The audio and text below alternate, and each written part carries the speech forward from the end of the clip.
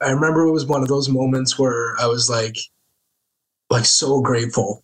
Cause like you guys know, like when you're getting into recovery, like you've no idea what's going to happen. And it's that fear of like, what's going to happen to me when I take away this crutch that I've been living with. And for me, it's like I had no idea the doors that were going to open. Is there anyone out there? From Darkness to Life contains the real stories of individuals who found their way out of the darkness caused by mental health challenges and substance abuse. If these stories resonate with you and you or someone you love need help and don't know where to turn, Our Collective Journey is here for you. Please reach out when you're ready to ourcollectivejourney.ca or on Facebook at Our Collective Journey. Hey, welcome back to another episode of From Darkness to Life, an OCJ podcast here in the Plugged In Media Network studio. I guess I better mention our sponsor. We got a sponsor now, Nicole Davis Realty. She's been sponsoring most of our episodes this season, so that's amazing. I think if we don't mention her, we owe her money. Oh, well, Nicole Davis Realty. We're good this week. Right on. Hey, as you can hear, I'm joined with my good buddy, Rick. Hi. Hi, Rick. Hi. We got Dave in the background working his magic. Dave has found a new obsession back there, so we won't be bothering Dave too much. No, he'll be tied up for the remainder of the episode. Yeah, that's right, Dave. Just put it on silent. And we are joined today from the West Coast. Usually I'm jealous of the West Coast because they have nice weather. And well, I think the weather's better. Yeah, usually. Well, right now even. Yeah. I'll still trade the weather. Yeah, totally. They got 2 feet of snow. That's nothing in Alberta. No. We're good with that. Yeah. Yeah, it's the 40. It's the 40 below that can... Well, I'm supposed to clean up my language, so... Yeah, clean that shit up. Rick's got the worst language in the league. Right on. Yeah, anyway, we're joined here with our good buddy Ryan from the West Coast. How you doing today, man? I'm good. Right on. Ryan... Not as cold as you guys, so... Yeah, that's... You can have some of that anytime. We'll trade you 20 degrees for a foot of your snow. Yeah, straight across. I'll throw in a bag of pucks too. Yeah, and some de-icer. Yeah. How's that? Deal? It sounds great. Man, we're losers. Right on. So yeah, Ryan, we had the privilege of connecting. I think it was last year. We were both in the recovery coach training through Orca and got to know each other. I know Rick's been out to Last Door. That was, I believe, your place of employment. I don't know if you're still there or not. Are you? You're on your own now, I think. I'm on my own now. Yeah, I left in August, right before I got married. So August 19th, I think, was my last day after 7.5 years of working there. Wow. It was pretty wild, though. When I was out there, I rolled into a 12-step meeting, and lo and behold, I'm looking across like, it's a pretty busy meeting, and I look up and I see an OCJ t-shirt in the corner, and I'm like, what the fuck? How'd that happen? That's sick. Was it the hot pink one, or did you get the blue one? No, I think it's black and blue. Yeah, it's black and blue. Yeah. Yeah. No, Nice. I think Mitch yanked that pink one pretty quick. Right on. Yeah, he's representing that for sure. Yeah. Cool, man. Well, welcome to the show. We're glad that you took some time out of your day and your shoveling routine today to come and fill us with your knowledge, share your story with our listeners.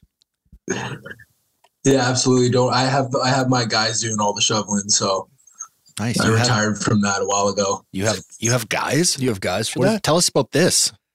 Yeah. So when I left Last Door, I opened up a sober living facility in New Westminster, like 3 blocks from Last Door. So, whoa, just hang on a sec. Does it mean like you're the executive director of this thing and all of your staff shovels the sidewalks? Because that would be a great precedent to set. No, don't. It would be I am the executive director, but the residents actually have been doing the shoveling. There's the key. But you still get to direct people to shovel the side. Absolutely. Oh, perfect. Good. You listening, Ryan? Yeah, I'm listening. Thanks, Ryan. Gee. Sorry to interrupt. Just had to set a precedence there. Moving on. Amber, I hope you're listening. Get your snowshoes on. I'll be back shortly. We'll shovel. Oh, yeah. Okay, back to you. Sorry about that. Yep, go. Yeah. So I left the Last Door.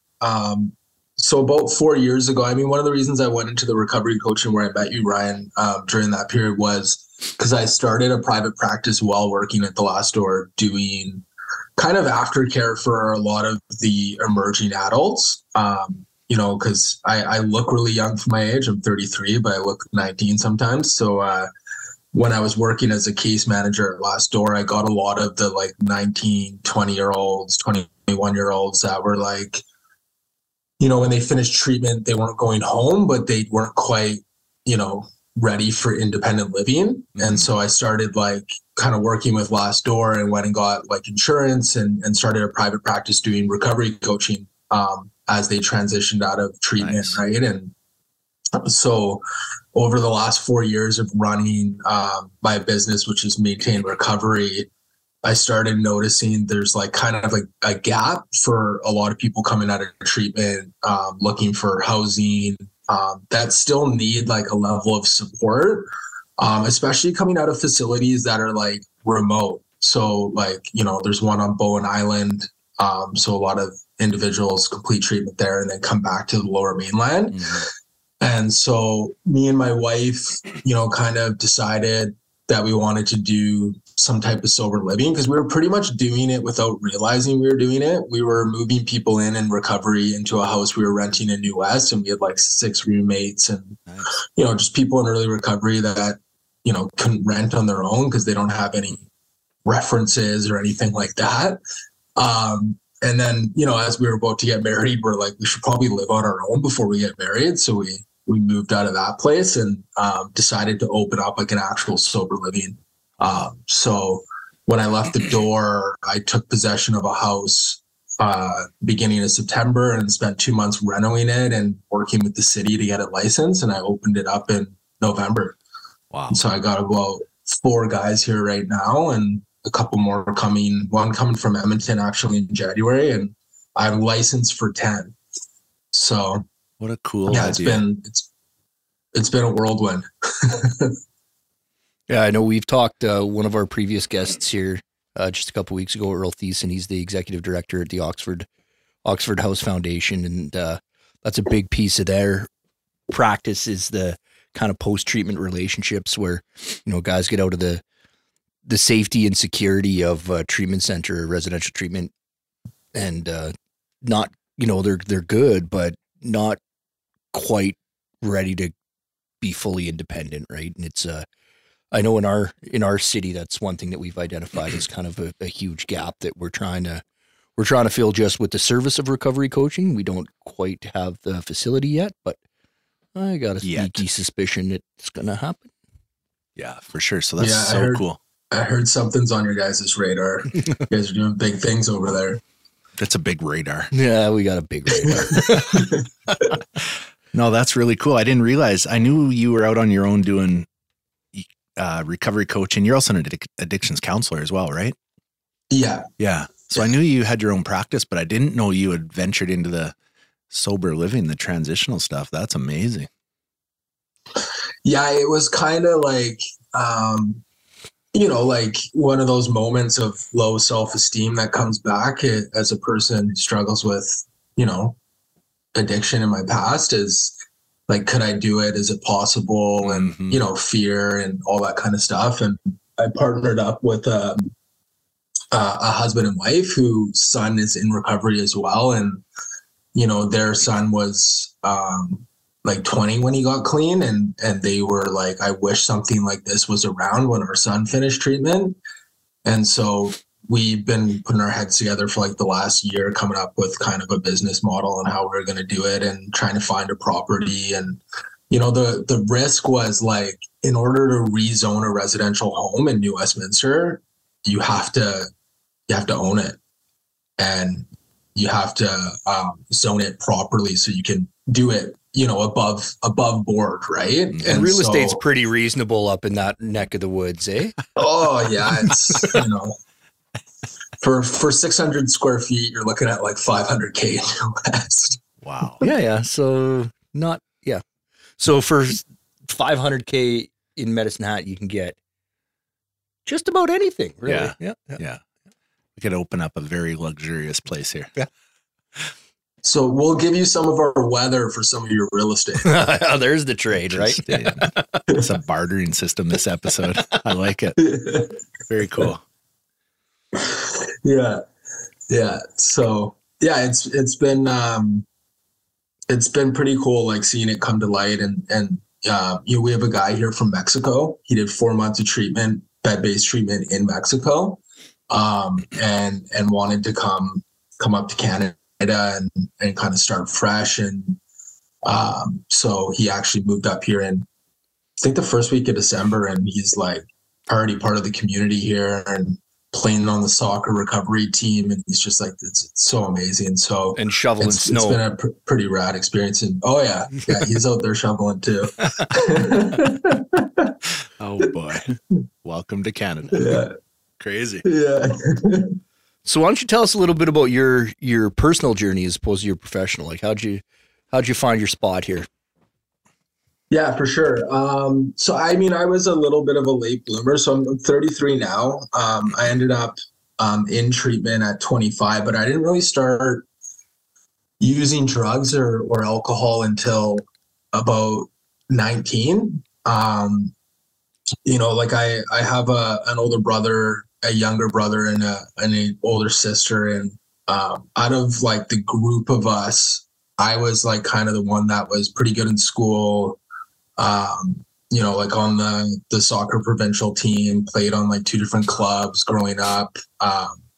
And really, if you were to like look at me from the outside in like high school, it was like, hey, he's the one who's going to have his stuff together. And my mom was kind of like, my mom was a single mom. So she raised us, except for my younger brother. He's my half brother, and my dad is an active alcoholic. And so he wasn't a huge part of our lives growing up. And so my mom was kind of like, she used to always say to me like, oh, you're going to be the one who's going to get a scholarship and go to school. And I was a big mama's boy. So was Mike. And like when I look back at my life now, like there was always like a piece of me that struggled with like, overthinking, do I fit in? Am I a part of? Are people judging me? Like just that, like I was constantly on edge of like trying to fit into like different groups. Like I was part of the athletic group and this group. And I would say like my first addiction took place. I started playing a video game called Counter-Strike in like grade 9. And I literally like didn't go to school for like 3 months. Wow. I would play all night, wait for my mom's alarm to go off for her work. And then I'd pretend I was asleep, and then she'd leave, and then I'd play again. And I think the piece that I liked about it is there was like kind of like an online world to it where I could escape. And in that world, I got to be whoever I wanted to be. I didn't have to be, the kid that struggled like with his identity or feeling not good enough. And, we kind of grew up like, in like a bit of like, I would say like poverty, in the sense of like almost being evicted, like our internet getting cut off, our power getting cut off, like going Christmases without gifts and stuff like that. And so in the online world, I didn't have to be that kid. I could be whoever I wanted to be. And I think that's what I liked about it the most. And so when I started drinking, when I was like, I think I was like 17 or something like that, the first time I actually like drank and got drunk. And I just immediately, my world changed. Like I got the fuzzy feeling. I had confidence, like all that background noise kind of disappeared. And I remember just like loving it instantly. And it wasn't like I like took off to the races after that. Like I was still playing a high level of soccer and like pretty dedicated to that in high school. And so in high school, like grade 12, I, went out with friends on weekends and stuff like that. But, maintained like I was on like the honor roll in school and graduated with good grades and stuff like that. And did what some of us tend to do, where it's like, I'm going to take a year off, take a year go off, find yourself and work. Yeah. And I started working in a kitchen. And, I remember I was a dishwasher at this job, and it was just going to be like a means to make money so I could hang out with my friends and stuff. And this guy that I was working with got his jaw broken. And so they ended up moving me onto the line in the kitchen. And I was just good at it. Like I was good at following orders and following a list and a recipe. And I I kind of found my first career in that, and I ended up working in the kitchen industry for like 7 years. But that's where I was introduced to like one of the sous chefs at the restaurant that I was at. He was like, "Do you drink?" And I was like, "Yeah." And he's like, "Well, awesome. Let's split a 12-pack." And this is like, you know, I'm at work and I'm 18 years old, and I'm like, this is the best job ever. Like, I can have some drinks, right. Work, there's music playing. And that's where it like all kind of started. Like, I started drinking like more frequently, started drinking at work. And for a while I was able to like maintain a level of functioning. Like, you know, I worked at this restaurant for 4 years and worked my way up, and I was the sous chef there at like, I think when I turned 20, I was a sous chef there. And you know, I was working sometimes. I think there was a period where I worked like 30 days in a row without a day off. And I had like a strong kind of work ethic, and I prided myself on that. And I also used it as leverage, because I would give my mom money and like pay the bills. And that made me feel like I was a good son while I was like running around, you know, drinking and stuff like that. And, you know, I think when things started going south for me was when I started, probably around like 2021, started drinking to cope with feelings. And I remember going through like a breakup and like feeling like really like shitty about that and not knowing how to like process it. And so I ended up getting drunk one night, and I was like, oh, I don't have to think about it. And it was like another one of those like instant gratifications, like instant relief. And I really started like falling down that rabbit hole around like 21, and got introduced to like drugs at 21.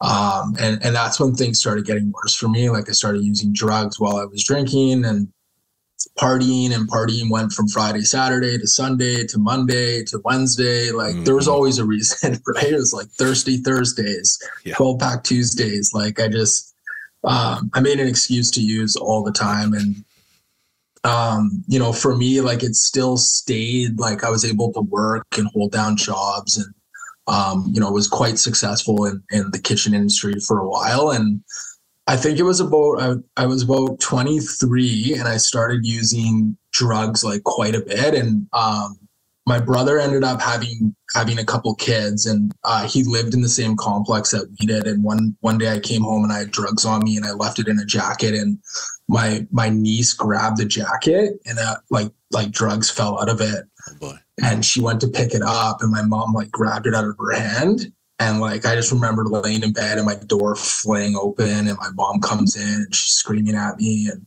it was like the first time where I was like, okay, like there's a bit of a problem here. Mm-hmm. And so my solution was the geographic solution. And so my brother got moved to Alberta, to Edmonton for work. So I decided to move with him, because it was the people I was hanging out with fault. And, you know, the work that I was doing, the kitchen industry was bad for me. And so I moved to Alberta, and I did well for a little while. Like, it was like a couple months, and, you know, new life, new Ryan, whatever you want to say. And, you know, like, what ended up happening is those feelings came back, like loneliness, disconnection. Like, I was away from my friends, I was away from my partner at the time. And so I started to drink again, and use that as a way to navigate those feelings. And that's probably where my addiction got the worst. Was I started drinking in the morning. I started drinking on my way to work.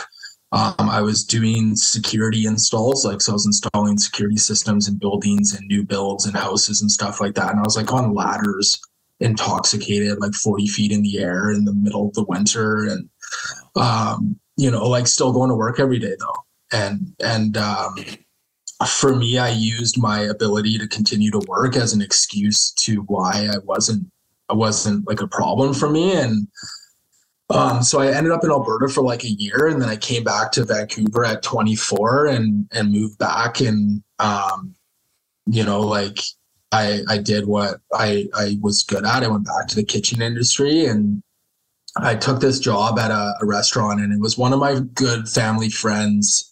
Dad was the head chef there, and my buddy was like, "You can't mess this up.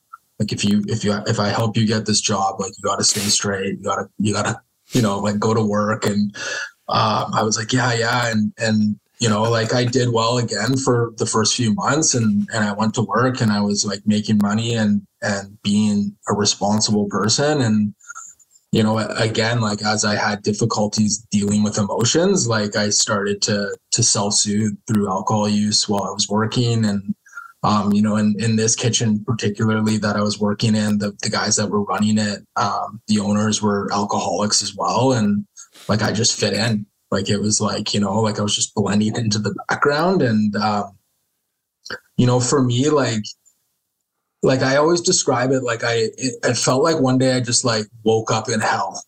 And, you know, like I would classify myself as a binge user for the longest time until I was about 24 and I became a daily user. And I remember waking up one day going to work, and I was drinking on the way to work, and I like was just sitting there and I was like, oh my God, I've been drinking for 60 days straight. Wow. And I was like on my way to work, working like a 10-hour shift. And I remember like coming home one day and I was talking to my mom, and she, you know, said the words that were like so cutting, but so true. And she was like, you're ending up like your dad. Wow. And, it gets me a little emotional thinking about it. But, I remember like, it was just like I went from being like the good kid, like to just like trapped. And, like, I just didn't know how to get out of it. And at that point I was like dependent on it. So like whenever I stopped drinking, I didn't feel normal. I'd start shaking. And so like and at this point in time, like I had no idea what detox was. I had no idea what withdrawal was. I didn't know what 12-step meetings were. I didn't know there was a recovery world. I just knew at that point in time, I'm an alcoholic. Like there was no bone in my body or that I disagreed with that statement, but I felt trapped. Yeah. And I remember I went to my first 12-step meeting in like December of 2013. A family friend of ours had about 17 years in AA, and she took me to the meeting because my mom's like, if you don't go to the meeting, like you can't live here anymore. And, you know, I was becoming an unemployable stay-at-home son at the age of like 24, 25. So my mom's like, you gotta get your stuff together. And so I went to a meeting, and I remember sitting in the back of an AA meeting, and like people started sharing and people started talking. And I remember getting up at the end of the meeting, and I was like, you know, I'm an alcoholic. Yeah. Like I just you know what I mean? Like they were speaking my language, they're telling my story. And I was so choked because I really didn't want to be one of them, but I was one of them. Yeah. And, from December of 2013 till about July of 2014, I went to meetings drunk. I used in meetings, after meetings, before meetings. And during that period, my life like completely fell apart. I started having like seizures during withdrawal. I became unemployable. Like I'd get a job and the weekend would hit and I would drink again. And then all of a sudden, like, you know, 3 weeks later, I would resurface and I'd be unemployed again. And it was funny. Like I met this guy in AA, and he's like, I'm going to sponsor you. And he started taking me through the big book. And, I remember I just kept getting drunk and I got kicked out of my house, and he took me in and he drove me downtown and he was like, you're like, this is where you're going to end up. And I remember thinking in my head, like this guy has no idea like what he's effing talking about.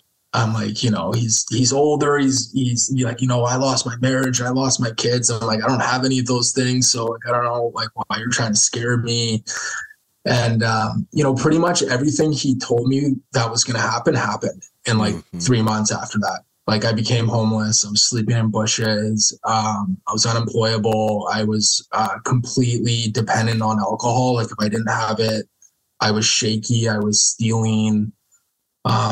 You know, like I went really far to keep drinking. Like I was scaling the sides of houses to get on balconies to steal alcohol from houses where I knew it was at. You know, and for me, like I remember, you know, like this one day where my mom thought I was going to work, and this is where everything changed. and she dropped me off at this like plaza where she thought I was getting picked up for work, but I actually wasn't working. Like I just never showed up for this job. And I was laying in like a bush in the parking lot, and I was like shaky, and I was starting to go through withdrawal, and I ended up bussing home, and I went on the computer and I started looking up like help.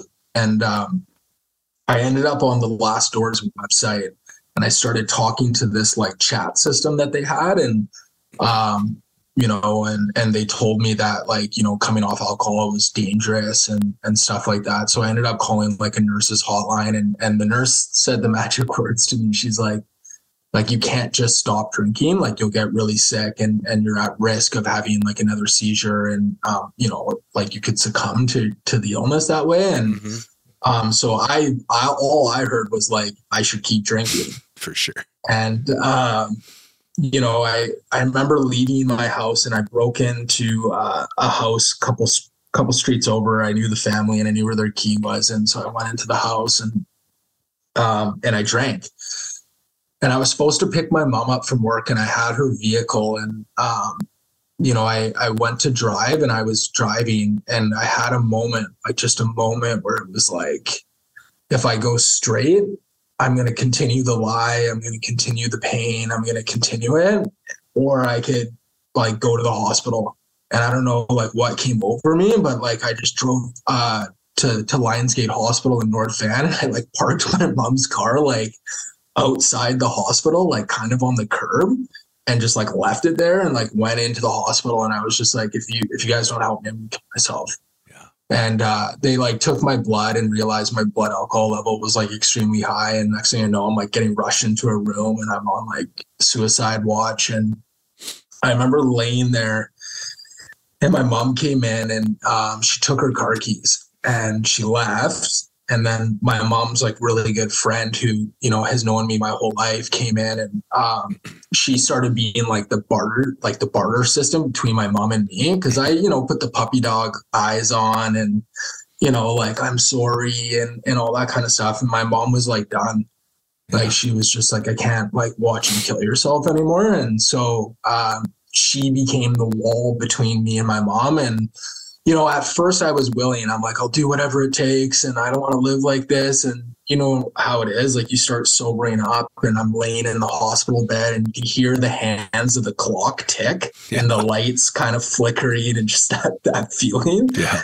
And I was like, what did I do? Like, this is not good, right? And I remember falling asleep and waking up, and my sister was like in the room, and she came in from Kamloops. And my brother drove through the night from Edmonton to Vancouver. And my mom had already talked to all of them and was like, you're not allowed to take your brother. And so I was kind of at like a standoff with the family. And they just said, like, you're not allowed to come home unless you like go get help. And the hospital was going to discharge me because they're like, we're not going to keep you. And so what I ended up doing was is probably the smartest thing I've ever done in my whole life is I committed myself to the psych ward. And so I didn't really kind of know what I was doing. Like I kind of did. And I was like signing these papers, and then they wheelchaired me over to the psych ward. And I just remember, you know, like getting into the psychiatric unit and just laying on the floor in the hallway. And I was just like, this is what my life has come to. Right. And I spent probably the next, I think it was like between 10 and 14 days in the Lionsgate Hospital psych ward, and the staff there was like absolutely amazing to me.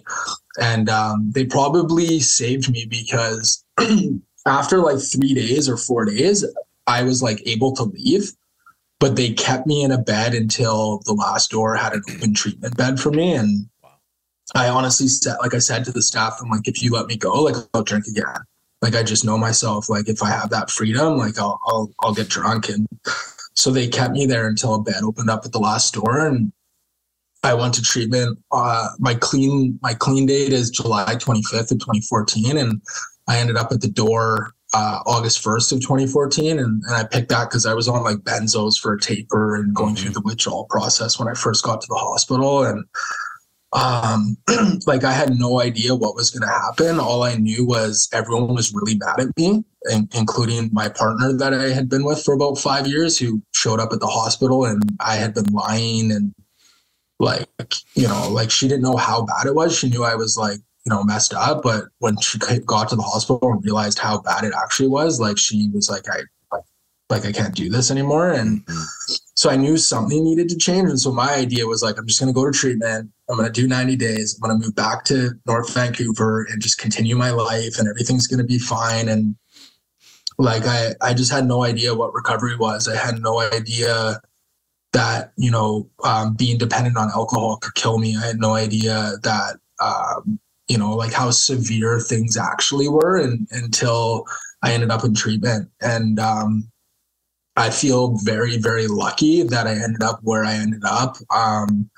My uncle, who's my dad's brother, I hadn't seen him in probably like 7 to 8 years, because I didn't have a relationship with my dad. I hadn't seen my dad in probably 9 years at the time when I was getting clean. And my uncle actually paid for me to go to the door. Wow. Because the wait list for a funded bed there was 3 months. Mm-hmm. And so when my mom called them, they're like, yeah, 3 months. My mom's like, my kid's going to die. Yeah. Like he doesn't have, like, where's he going to go? And I had a cousin who had gone through the last door and had been years clean. And so that's how I heard about it. And so my uncle showed up at the Lionsgate Hospital, and like for the first time I'd seen him, and he sat with me and talked to me. And I didn't know at the time, but he started funding my treatment. And I didn't know until I was like probably like 30 days clean in treatment that he was the one paying for it. And, you know, immediately I felt guilty. I was like, I got all noble. I'm like, I should leave and save him money and go to work. And I remember like telling all the guys in the house, I'm like, I need to go. And they're like, no, you need to stay here. Yeah. You need to get well. And, you know, for me, like something changed in those first 30 days. Like I got around a community. There was a lot of young people in recovery. And like, for me, like I'm easily influenced. And I saw, you know, the thing I really loved about Last Door is their alumni that come by there every day. And these guys were picking me up and taking me to meetings, and they had years in the program, and, you know, they had jobs, they had relationships, they had life. Yeah. And I was attracted, like honestly, like within 30 days, like I bought in. Like I was just like, you know, like screw my old life. Like I didn't even have one. Like I was just so caught up in that energy of the community there, that I just put my head to it, and I was like, I'm going to try my hardest, and I'm going to give it my best. And, you know, at the end of the 90 days, if I still want to go use, like I'll make that decision at the end of the 90 days. Right. And I was just telling someone at my sober living here the other day, like I remember the most content I've ever felt was when I showed up at the Last Door. I was wearing, I don't know why I wore this to the hospital, but I wore pajama pants, sweatpants, and a jeans over that, and then a shirt that was covered in paint. And so that's all I had when I showed up to the Last Door, was like these like small amount of belongings. And you know, that's really what I had to my name. I had like a 300 credit score. I owed tons of money. I had lots of people that were mad at me, but I was the most content I'd ever been. Like I just like, you know, going to a meeting with the guys in the morning and having some laughs and like connecting on like a level that I'd never connected on before. And, you know, I remember just having like a moment at 30 days clean where I was like, I think I can do this. Like, I think I could get behind this. And, you know, I did 4.5 months of treatment there. And I ended up moving into someone who worked there's basement suite after treatment. And, you know, I made that really big decision because I didn't have like I had some life skills. Like I was really good at working, but I wasn't really good at managing anything else, like budgeting or none of that kind of stuff. But I just knew if I went home that I would succumb to my environment.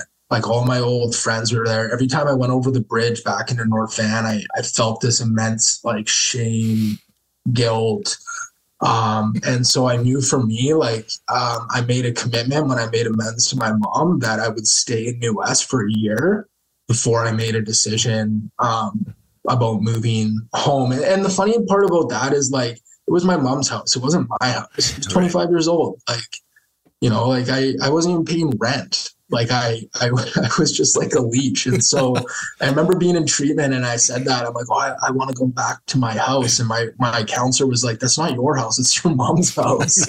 like, buddy, like you're an adult. Right. And, you know, I didn't know what any of that meant. Like I didn't, what self-esteem was.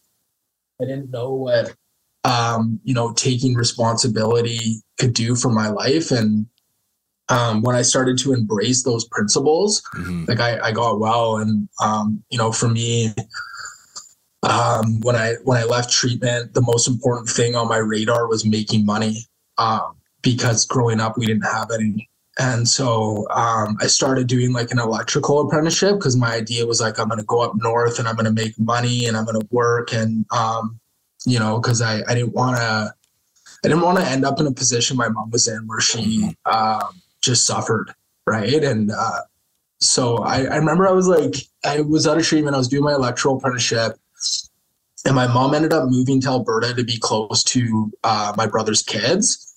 Cause she actually said to me, she retired and she was like, I don't have to babysit my adult child anymore. So I'm going to go spend time with my grandkids. And so she moved out to Alberta when I was about like a year clean. And, she came to visit once and we sat down and we were talking, and my mom worked for ICBC for a long time. And I wouldn't say she hated her job, but the only reason she stayed there was because it gave her enough to provide for us. Like that was the only reason that I kept her there. And she said to me, she's like, do you want to be happy or do you want a paycheck? And at the time I was like contemplating, like my roommate that I was living with was like encouraging me to volunteer at the Last Door. And you know, like I was going to work every day, and on my way home from work, I would go to Last Door. And it was like my lifeline in the beginning. Like I was going to meetings every day, but I would go to Last Door and I would, you know, hang out with the guys and I would connect with them, and I was sponsoring guys in the house. And, you know, I remember having that conversation with my mom, like it was yesterday, where she's like, do you want to be happy or do you want to make money? And I remember I started volunteering pretty shortly after that at the youth program. And I was pretty much like a fly on the wall. Like I just kept showing up there and I was like, kept trying to get a job, but they weren't giving me one. And I was just a bit relentless in that fact. And, you know, they finally hired me in 2015 as a support staff at their youth program. And, you know, I started going to school to become a counselor. And, you know, like I have a debt of gratitude to the Door. They paved the way for, you know, my recovery, but also for my education too. Right. So, you know, like they sent me to school and I worked as a support worker and worked my way into, a case manager there once I finished school. And, I became an international certified drug and alcohol counselor through the CACCF, and, you know, just continued my education. And, you know, recently last year, I became a certified recovery coach with you, Ryan, when we took that course. And, you know, like I did counseling there for, like 7.5 years. And, in the last 4 years I was there, I started doing a lot of family work. I, became the co-facilitator of their family group that they run every Wednesday night. And then I also became one of the facilitators and then the actual coordinator for their family enhancement program, where they do like a retreat over 4 days at their rural property in Mission. And I got really embedded in working with the actual family as well. And so a lot of my work that I do in my business is rooted in not working with just the kid, but working with the family as a family system. And for me, that was like when I got well, my mom got well.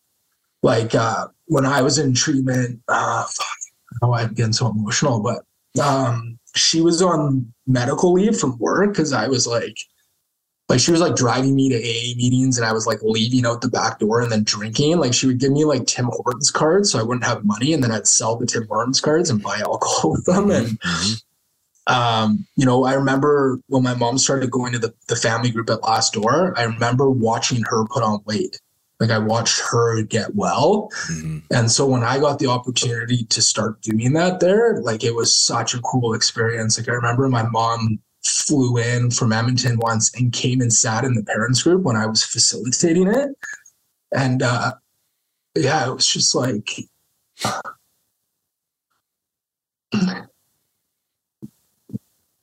yeah, it was cool. Sorry. No.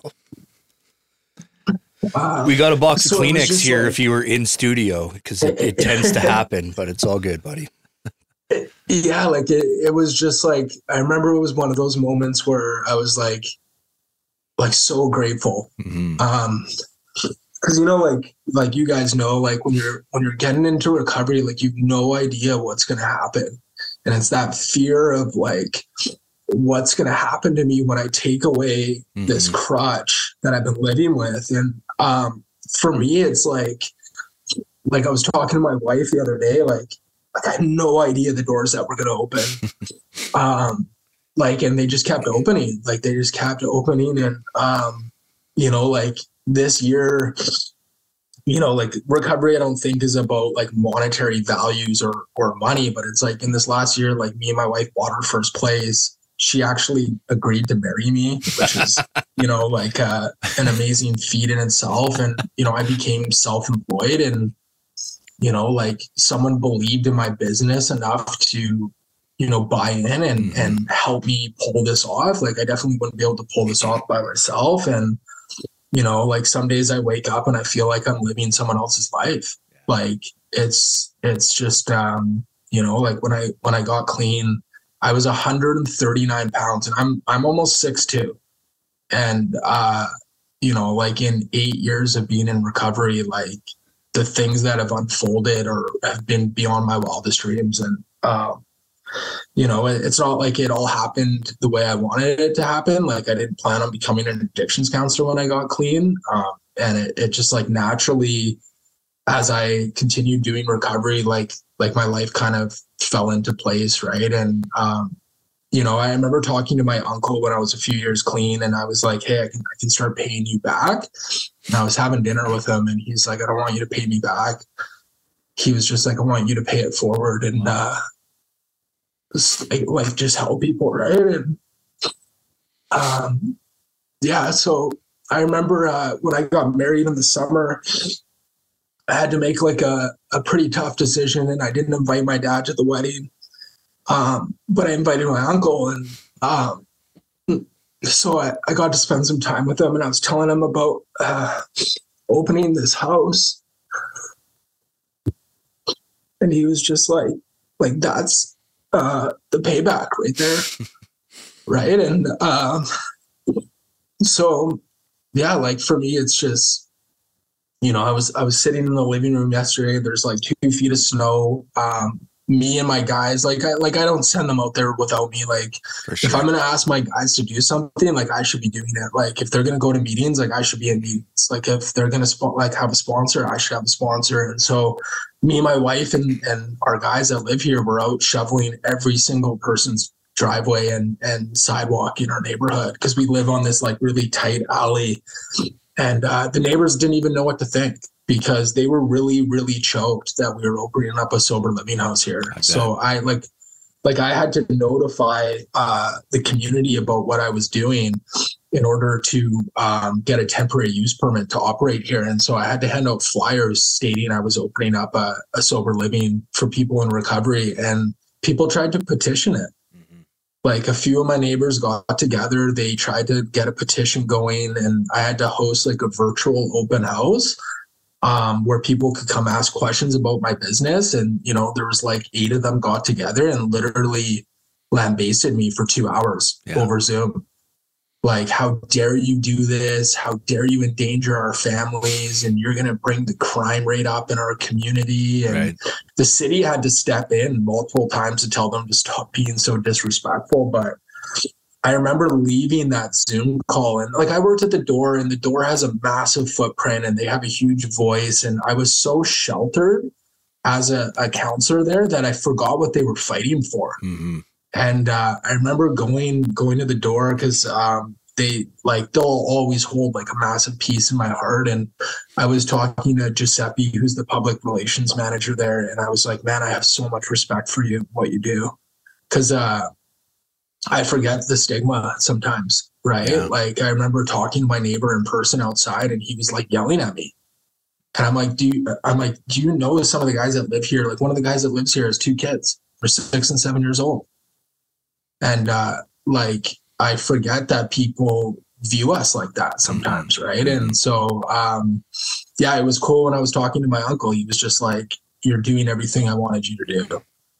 And it kind of came full circle, right? And so, you know, like I have so much gratitude for like the people that helped me. Like doors just kind of opened for me. Like I had no idea when I walked into that hospital that like what was going to unfold in the next coming little while. Like I just didn't think that was going to happen. And you know, I feel really lucky because I know a lot of people that have gone into the hospital and have been discharged and then end up using and unfortunately sometimes dying.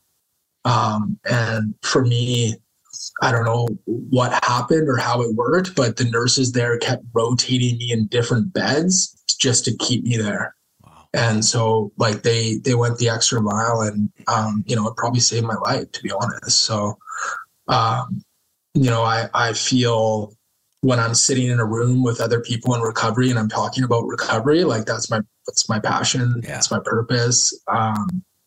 You know, one of my best friends just got married recently, and you know, he always laughs. Like he's not in recovery, but he like goes to all my cakes. He's super supportive. Like, you know, he like doesn't drink around me. Like he's a really, really cool guy. And they used to call me Storytime Rye when I was in addiction, because I would just tell the most ridiculous stories and, you know, had all these great ideas, but never followed through with any of them.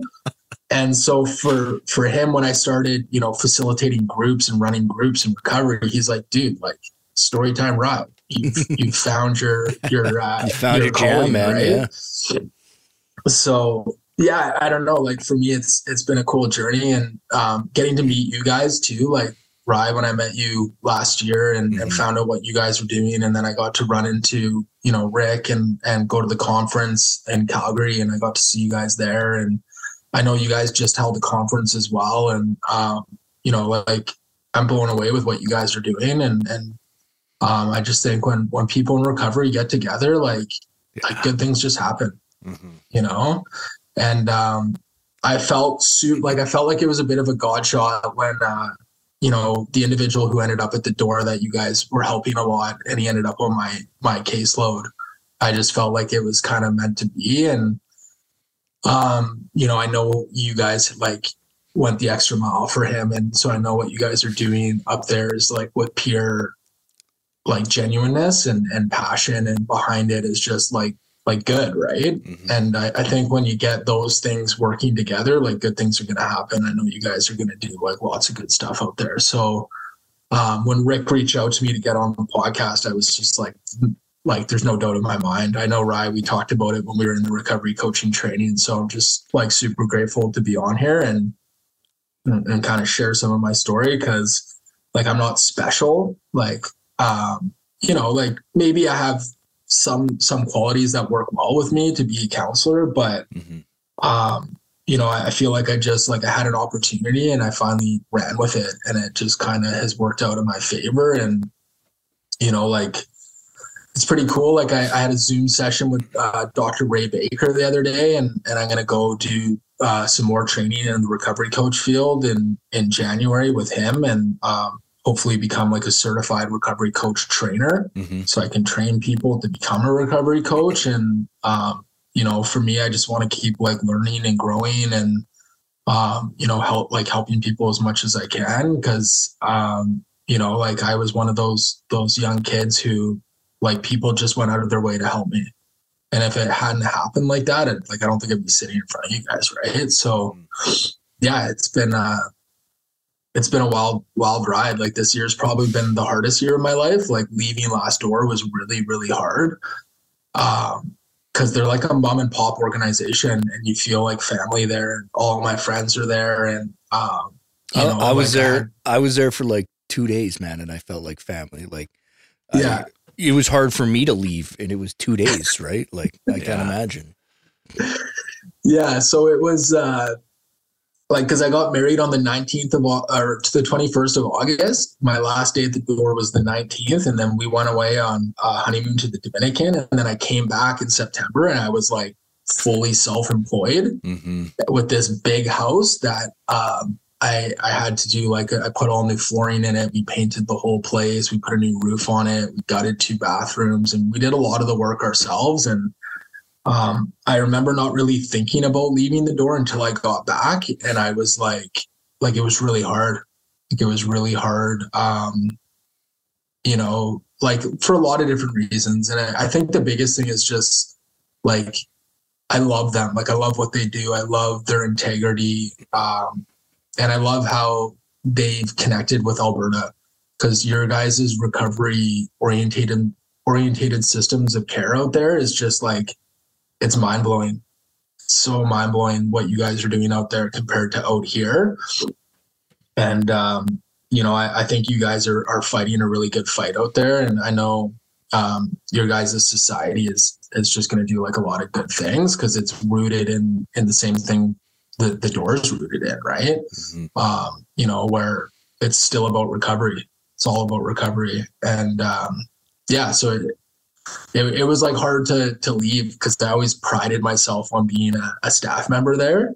I know I'm still a door boy, like an alumni and all that kind of stuff. But yeah, Rick, seeing you kind of get enmeshed in that community, and seeing you there with the other guy and the pictures and stuff, like, it warmed my heart that you got to kind of experience that community as well. Because it's special for sure. And I feel like you guys are building something out there. I don't know what you have going on in the background, but I feel like you guys are gonna build something pretty cool too. So yeah, it's been a ride.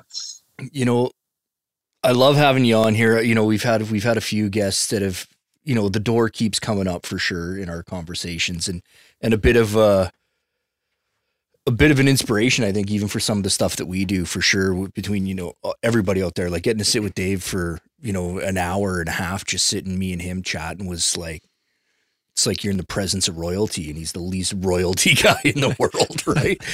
But it's just an amazing experience, and getting to hang out at some of the meetings in that area, just the energy of the whole community that, and I know there's more agencies around there, but, I think for sure they cut the path for everybody, and just to see the energy they've created in that community is to feel the energy in that community was really inspirational.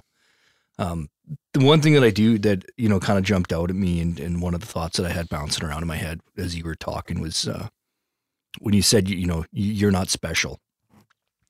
And for me, a couple points of it, right? When you were talking about how you kind of get numb to the, insulated, I guess, from the stigma and stuff. And for me, even this podcast, even this thing that we do here, right? It's, we just collect people's stories, right? That's all we're doing. We're trying to make sure that people don't ever feel like they're alone. But even to me, as I listen to some of our guests and how inspirational their stories are, and I don't mean to disrespect you in the least. This isn't about you, but sometimes it feels like it's a bit of a repetitive story to me, right? Because there's so many similarities in everybody's story, with the feelings, the emotions, the I don't fit in, it's the same story. And I know, like, you being in the industry as long as you have, you've heard the same story over and over and over, for sure, different variations of it. Right. But, as we sit here and we collect these stories, and I'm like, fuck, like, are people still listening? Like, is it's just the same story over and over, told a little different? But then we'll get a shot, and we'll get somebody messaging and saying, like, that one person, I listened to this episode that you guys released 1.5 years ago, and it changed my life, and it put me on a different course. And it's and it's amazing how, like, as the deeper we get into this, it's so important to kind of do everything we can to not get numb to that, to not get insulated from that, because all those little God shots that you talked about that just keep popping up, it's like, it's part of the motivation too, to keep going, because you never know when somebody hears what they need to hear from whoever they need to hear it, right? So I don't know, that's kind of what I took away there.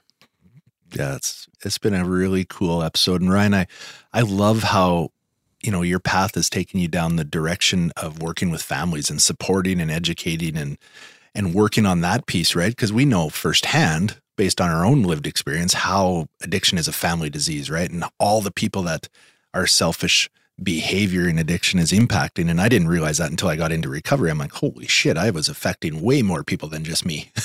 You know, that was my loser mentality, was like, it's my money, it's my job, I'll do what I want. But now I see how far out that ripple effect goes, and to see somebody taking on that, you know, that space and filling that gap to help the families is amazing. And I know we've had some rumblings on our end too about, you know, what can we do something, you know, in that aspect to support the supporters of somebody in addiction, right?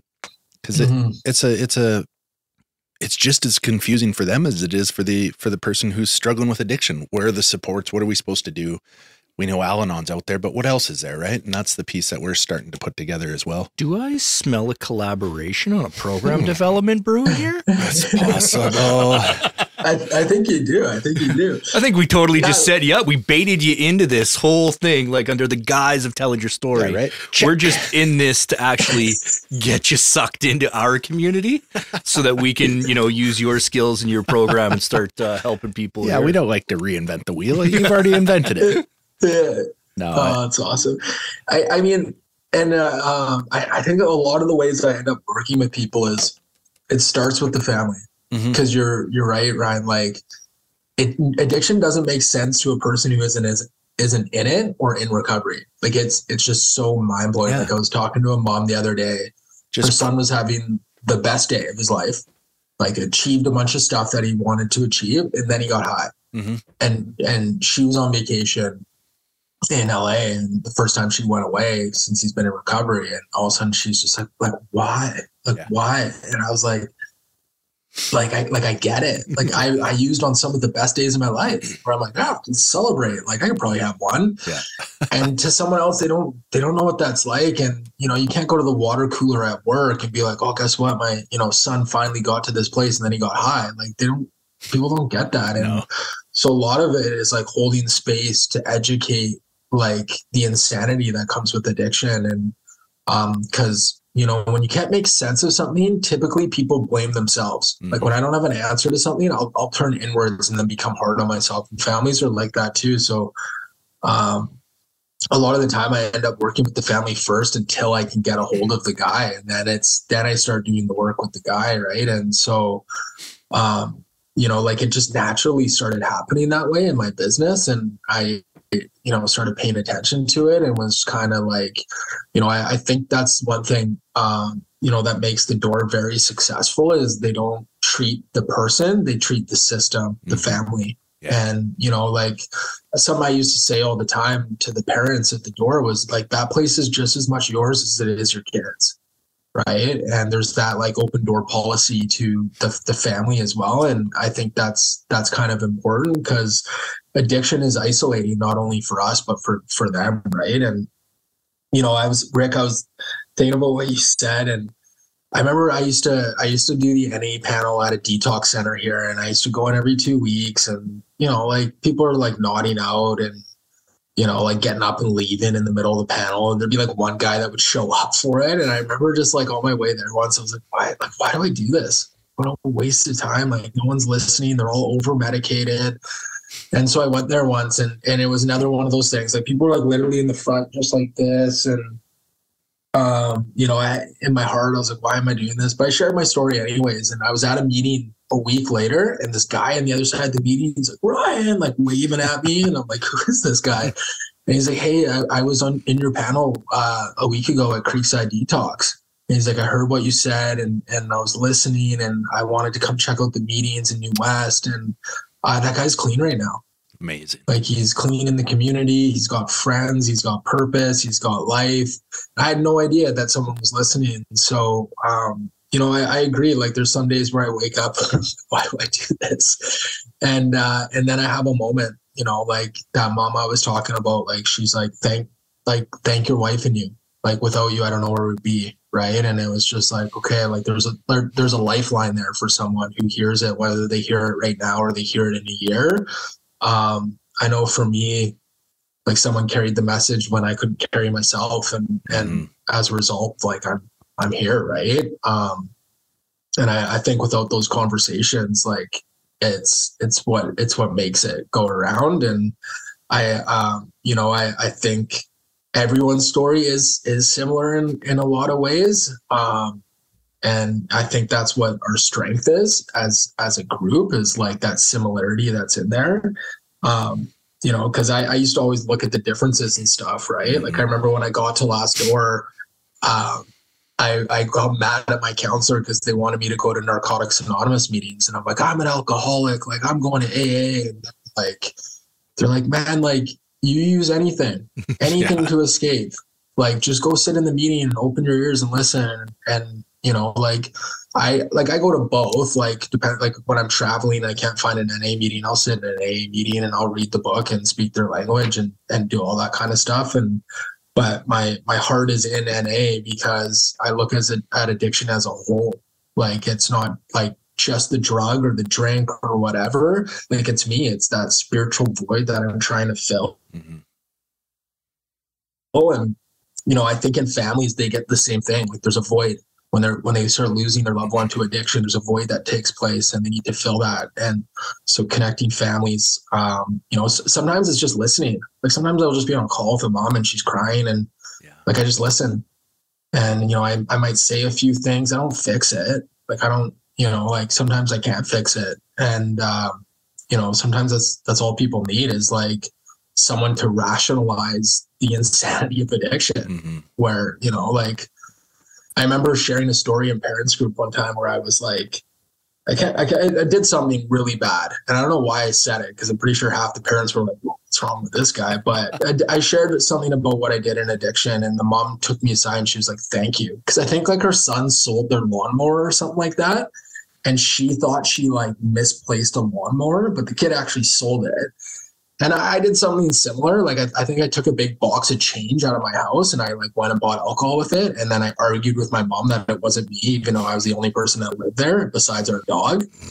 And, so my mom started questioning her own sanity. And so was this mom. She's like, maybe I did misplace the lawnmower. And, the kid eventually told her when he wrote her a Step 9 letter, was like, yeah, I sold the lawnmower for drugs. And she's like, I knew it, right? But I wasn't doing crazy. I didn't realize that me simply sharing that story, the mom left that meeting being like, I don't feel crazy. I don't feel insane. Like, so Rick, I like what you said. Like sometimes we don't know what words are going to connect with people. And that's kind of why we share our story. Right. Yeah. And that's why I love your guys' podcast, is collecting the stories. Because, I think that's what, when someone hears their story, I think they're more likely to create change. When they hear and connect with those like feelings and emotions, and maybe not the unmanageability, but the feeling of it all, right? Like when I share the beginning stage of my addiction, like that stuff in high school, and those feelings, more people connect on that than they do with like my substance use, right? Yeah. And so I think that's why I really like what you guys do in collecting the stories, because it's like someone's going to listen and they're going to hear it and they're going to get hope. And that's what we are. We're carriers of hope, right? And so, yeah, it's pretty cool what you guys are doing. Well, we appreciate the support. We appreciate everything that you guys are doing out there. And again, like another shout out to The Door. And I know this isn't always about The Door, but they've had such a major influence on so many people that we respect. And yeah, it's just amazing. That whole community out there in New West is like, other than today having 2 feet of snow, the weather's better. The community's pretty awesome. The energy out there is pretty wicked. I did manage to dodge the infamous ice bath with Dave. So I think. You got out of it. I did. Yeah. Apparently, it's kind of like one of the prerequisites for having a chat with him is you got to sit in an ice bath. So maybe I'll do that this summer. Come back out when the weather's a little nicer. We'll live stream that one. I just want to say that's got to be like a live video for sure on Facebook or Instagram. Yeah. The first ever live episode with video is straight out of the ice bath at New West. Well, I just want to say thank you so much, man. It's been great hearing your story. Congratulations on taking that leap of faith and getting the support that you need and the people on board. It's like you said. I mean, I know I can speak for all of us. We had no idea where this path would lead us, and the doors that keep opening kind of blows our mind every day too. Mm-hmm. So we can certainly relate. Yeah, man. And yeah, like Rick said, thanks for coming on today. Thanks for taking time out of your schedule out there. And you know, we've known each other for a year now, and today is the first time I really got to hear your story in depth, right? We all know when we come into these rooms that we have that common thread that we're in recovery, but I love hearing, you know, what it was like for you and what was your turning point. And because I know what you're doing now and it's amazing, but I love hearing all that stuff. And there's so many similarities in your story, Ryan, as there is to mine. And, you know, over this last year, the similarities continue, right? You're starting something new on your own. We've started something new here over the last couple of years. You got married. I got married. Your name's Ryan. My name's Ryan. Things are fucking rolling here. Man, it's like my long lost brother. Yeah. Oh, that's so cool. Oh, that's awesome. Yeah, dude. No, thank you very much. And I know this has been on our list to have you on for quite a while now. And we're just really stoked that you came on, shared your story. And I think it's, as much as it's similar to all the stories we've heard, you know, what you've done now is different and it's just continuously helping people. And you said it at the start, right? It's everything is rooted in recovery. And as long as we go at it from that lens of recovery, and I honestly believe more people are going to get help. So very cool. Why don't you go ahead and throw one more shout out to your company, their website, or how they can get a hold of you? Yeah, it's Maintain Recovery, and the website's just maintainrecovery.com. Awesome. So if you're looking, if you get a hold of us, we can put you in the right direction too. So thanks a lot, Ryan. Thanks for being on. Love having you as a guest. And thanks everybody at Plugged In Media Network and Nicole Davis Real Estate. And that's a wrap. From Darkness to Life is an Our Collective Journey podcast. These are the true stories of struggles and triumphs against addiction and mental health challenges. If these stories resonate with you, and you or someone you love need help and don't know where to turn, Our Collective Journey is here for you. Please consider supporting OCJ by visiting ourcollectivejourney.ca and clicking donate. All proceeds go to supporting the health and wellness of people in our community. Hosted by members of Our Collective Journey. Produced by Rob Pape. Engineered, edited, and directed by Dave Cruikshank. From Darkness to Life is a Plugged In Media Network exclusive. Thank you for listening.